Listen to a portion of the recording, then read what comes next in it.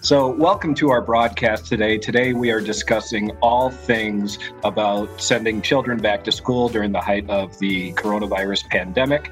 My name is Adam Hocking. I'm a writer in the communications department at Marshfield Clinic Health System. And our guest today is Dr. Edna DeVries. Dr. DeVries has been a practicing pediatrician for over 30 years and is currently the Pediatric Service Line Medical Director for Marshfield Clinic Health System. Thank you, Dr. DeVries, for joining us. Thank you. Thank you for having me. So if I could just start real general, what are your sort of top takeaways or top thoughts about the idea of opening schools for in-person instruction this year? Yeah. So probably twofold main thoughts come to mind. First is that I know parents are very anxious in a positive way, looking forward to having their kids back in the classroom, right? I think a lot of people could relate to that the kids need that socialization and to be back in the classroom. And then the second definitely is that, are we creating a safe environment for them to go back to school?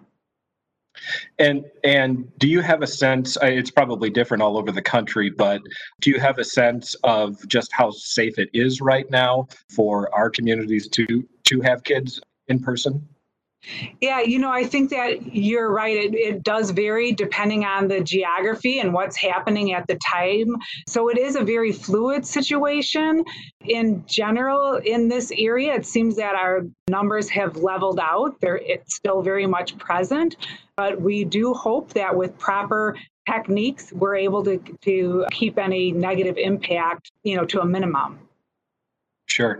And I know schools are doing all kinds of things to get ready, whether it's partitions between students or masking or alternating days where kids are in class, so you have less kids in class. What precautions should kids themselves be taking besides the obvious masking and hand washing? Yeah, so those are big ones. So we definitely want to emphasize that, that the hand washing is so important, and certainly before they eat, before they're touching their mouth and after. And then masking is just a critical component where we keep our own germs to ourselves. So, but additionally, things that we wouldn't normally think of, like, maybe sharing school items. I think we will want kids to have their own water bottles and not be drinking necessarily out of the water fountains. So some of those things where we previously would have encouraged children to be sharing and helping each other in that way, we'll have the kids kind of keep their items to themselves. Sure. And I'm interested too in the emotional component. I have a 7-year-old, and this whole thing is hard for him to understand. Even my 3-year-old knows the word coronavirus, but I think it's hard for these kids to understand exactly what's happening. And I know for my oldest, for about a month at the beginning of the pandemic, he didn't want to even be in a room by himself alone. It really kind of gave him the creeps. So what about the emotional component of kids going back to school if they're afraid or if they have anxiety? What would you say to both kids and parents? Yeah, I think that it's important to definitely be having those conversations and trying to meet them at their level. So trying to understand what it is that they are worried about. Our adult minds, we may be thinking one thing and have a huge explanation. And in a kid's mind, it might be something small. So I think first trying to really inquire with them. And then I do think that kind of talking about it, helping them to visualize what it's going to look like, that the desks are going to be, spread further apart, that the teachers will be staying a little more distant from them. If you know how they're going to set up as far as lunchtime, will they be eating in their classrooms as opposed to going to a cafeteria? As much information, I think, as you can get from the school to understand what the flow and process is going to be like for them is important.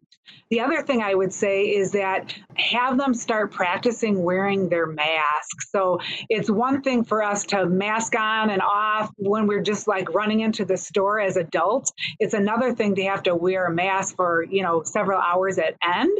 But it's amazing how we can adapt and get comfortable with that, but is something that definitely requires some practice. Sure. And kind of dovetailing off that, if you're concerned that your child's school is not taking enough precautions or you'd like to see more done, is that something you should be taking to the principal, the superintendent, your child's teacher? How do you kind of suggest going about that? I guess depending on the level that you feel where the concern is, if it's more of a concern in the classroom that maybe you're not seeing practices adhered to, it's always nice to first address that person, maybe connect with the teacher. If it's more of a school-wide policy, that would be something it would seem to be take it up a little higher on the ladder, whether probably the principal would be a good first step. Okay. In terms of sending kids to school in the morning, are there things that parents should be doing to screen? Should we be taking, their temperature every morning? Should we be checking in with them about potential symptoms? What's your kind of direction there? Yep, I think that is good. Probably both before bedtime, how they're doing, but then certainly in the morning, I think it is fair. Kids don't always articulate to us that, hey, they're not feeling well, or if they're running a fever. So I think it is smart to take their temperature in the morning before they're off to school and just, give them a good look over how they're feeling. How did they eat breakfast? And certainly children with any symptoms, we absolutely would recommend that they stay home. So that is very different than in past years where, kids would have a common cold, kids would have the sniffles, and they would be off to school with minor symptoms because the coronavirus or COVID-19 symptoms are so similar to other mild illnesses, particularly in children. They are going to need to be staying home more than we would have in the past. And I can imagine there's some concern with, a parent, is thinking to themselves, we've been so safe, that we definitely haven't exposed the kids to COVID, or we don't think we have. And they have, a slight temperature in the morning. I can see where parents would want to just give that child some Tylenol and send them along to school. But I think what you're saying is if there's any symptoms at all, that child needs to stay home. That's correct. We really do have to. We have to protect each other. Who knows if your child had gotten the infection from someone else. The symptoms are so similar to a lot of other common illnesses. We just have to have that extra precaution. Okay. And as a parent myself, we chose the virtual option for he's going to be a second grader, which was a hard decision for us. But can you kind of juxtapose those two things of what are you mentioned the needed social interaction, which was the hardest thing about the decision for us, is that we're worried our children are not getting that, but we were also so concerned with the virus, and we have two sets of grandparents that live in Marshfield as well. So how do you kind of balance what the kid needs versus, smart action during a pandemic? Sure, that's an excellent question. And I think that in every situation is truly unique. And you really do weigh that balance of the need for that social interaction or ability to provide social interaction in a different way with, again, in school, some of the children need extra services. They may need extra therapy services, speech, physical therapy, occupational therapy. That may be where they receive 2 meals a day. And so I think every situation is really very unique. And as if your household has other family members or nearby that would put those family members more at risk, then that's an important consideration as well. And so I do think that you weigh all those pieces and you come up with the best decision for your family. Sure. Do you have any thoughts about how kids can, if they're not, especially if they're not going back to school, but even during this summer period where school is out, how they can get some of that social interaction? I know my kids are occasionally FaceTiming with their friends, but they really haven't been able to see them in person. Okay.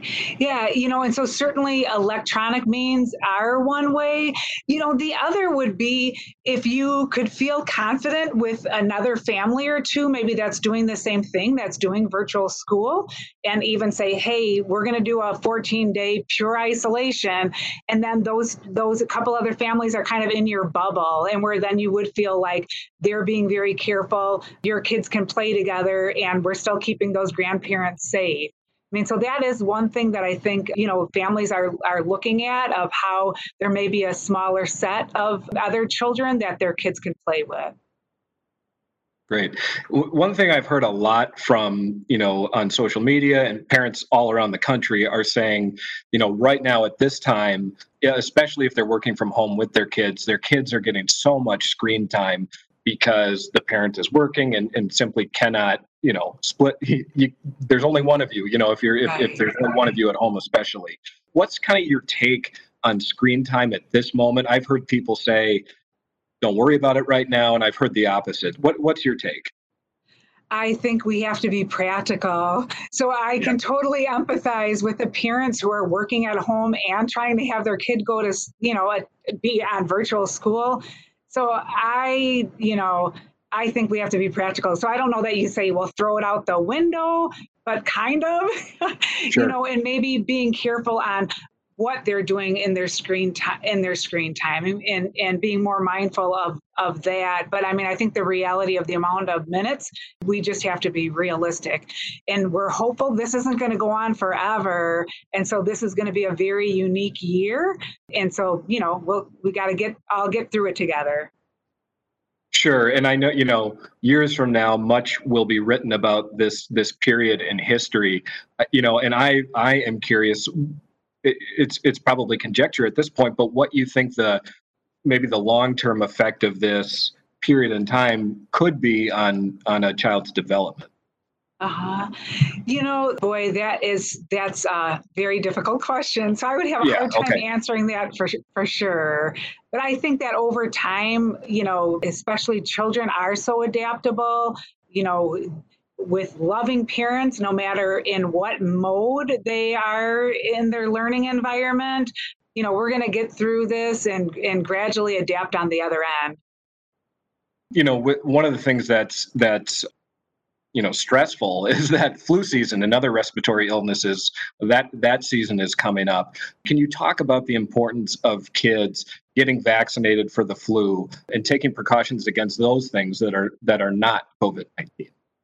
Yeah, thank you for asking that. That is so important. And we certainly know that when COVID hit the United States, 4 or 5 months ago, we really locked down our clinics and things. And so there was a decrease in our immunizations.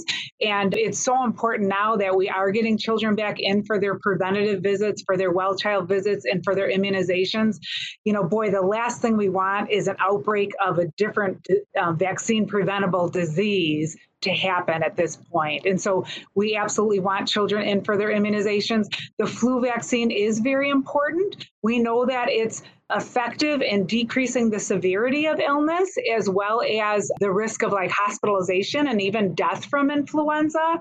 So it's not a perfect vaccine, but it is effective in helping to decrease the risks and severity. So we definitely want our children and adults immunized against influenza as one less thing that is potential to, cause significant illness. And certainly we know with influenza, our bodies are more run down if you have that illness, and you would be more susceptible to getting another infection, such as the coronavirus.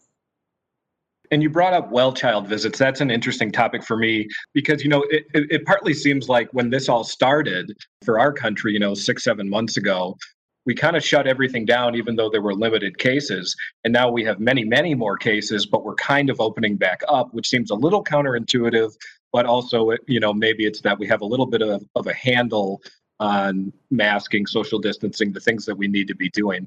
But in general, what are your thoughts on kids coming in now for routine stuff? Yeah. The other thing that we are now in better position for is all of our the PPE, protective personal equipment. And so, coming into the clinic, we're, having our patients masked, we're masked and have eye shield. We have proper cleaning techniques for the room. So actually, I think right now it is a very safe environment to be in the clinic.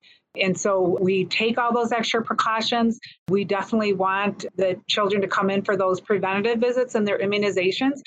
where we're able, we also are able to do telehealth visits. So, like we're talking here, that we can do with video and audio. And for a number of different conditions, that's a very feasible way to have an office visit with your physician or practitioner. You hit on masking a little bit earlier. I wanted to touch on it a bit more because it's been so contentious in a lot of ways. Can you just kind of talk through the science of why masks are important and what the effect of wearing a mask is?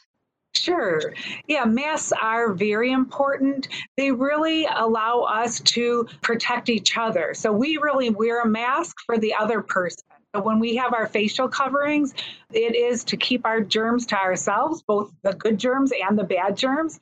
And so we know that is a very important method of decreasing transmission. So it really, yeah, it is, as you said, it's very unfortunate that it has become so politicized because it is just a basic barrier method where we can help, keep germs from spreading. So use of the masks, again, as we were talking about, is so important to help provide that barrier of exchanging the germs.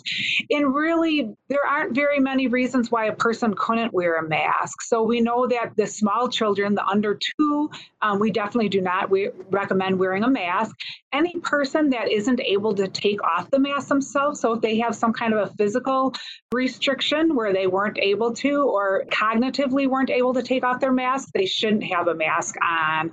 And then there really are not very many other exclusions. Even somebody who has asthma, if they have controlled asthma, should be wearing a mask, and maybe even more so because we sure want to protect them from other viruses and things. And probably the best advice to give regarding mask wearing in children is to give them an opportunity to practice wearing the mask. So again, it's not something that feels natural at all to have your nose and your mouth covered, but with an adequately sized mask, I think also we learn to maybe breathe through our mouth a little more. And over time, it becomes maybe more second nature. Can you talk about the role of, and you mentioned a lot of kids are in a position where, they're getting two, healthy meals a day at school. But if you're, on the all virtual platform or half and half, maybe those nutritious meals aren't as readily available, especially with parents working and busy and whatever the situation might be. Can you talk about the importance of getting kids active and adhering to at least some sort of reasonably healthy diet during this period? Yeah, I think, yeah, exercise is very, very important. So whether a child is doing virtual school or whether they're in the classroom, that'll be important that that's part of the daily routine. So I think at home, kids who are in virtual school, you'll really want to have regular break times where they can get out and run around or get in the basement and run around. And so having that physical activity, we definitely, we really stress that 60 minutes a day. It doesn't have to be all at one sitting or all at one running, but that throughout the course of a day that they get adequate physical activity.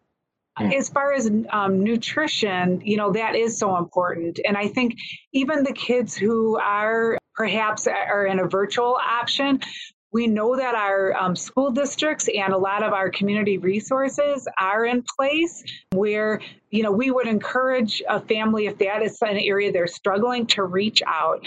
They could reach out to Marshfield Clinic Health System and we would help navigate and find resources if they're struggling themselves. And then, at home, so as the kids in virtual school that are having lunch at home, again, encourage the fruits and vegetables and healthy diet, taking little breaks for those younger kids, sort of the preschool or younger grade school kids that may need, some snacks intermixed there and try to make those healthy snacks. So are there, obviously people have the internet, social media, they have a ton of ways to gather information about how to navigate this pandemic. Are there other sort of specific resources, particularly for parents and kids going back to school, that you would suggest? Our Center for Community Health Advancement has put together a very nice brochure for parents that gives some great information, has some wonderful links, actually even into other trusted resources. And you can check out those resources on our website. That's great. Well, I thought this was an excellent discussion. It's a lot of questions that I think are on the minds of parents across this country. So I thank you, Dr. DeVries, for joining us. I think this was really instructive for those parents, and we want to thank everybody that tuned in to watch this. It's so important for all of us to be on the same page in terms of the things we're doing to keep each other safe. So the more we can talk about these things, the better for all of our communities. Absolutely. And thank you for helping get the word out. So it's appreciated.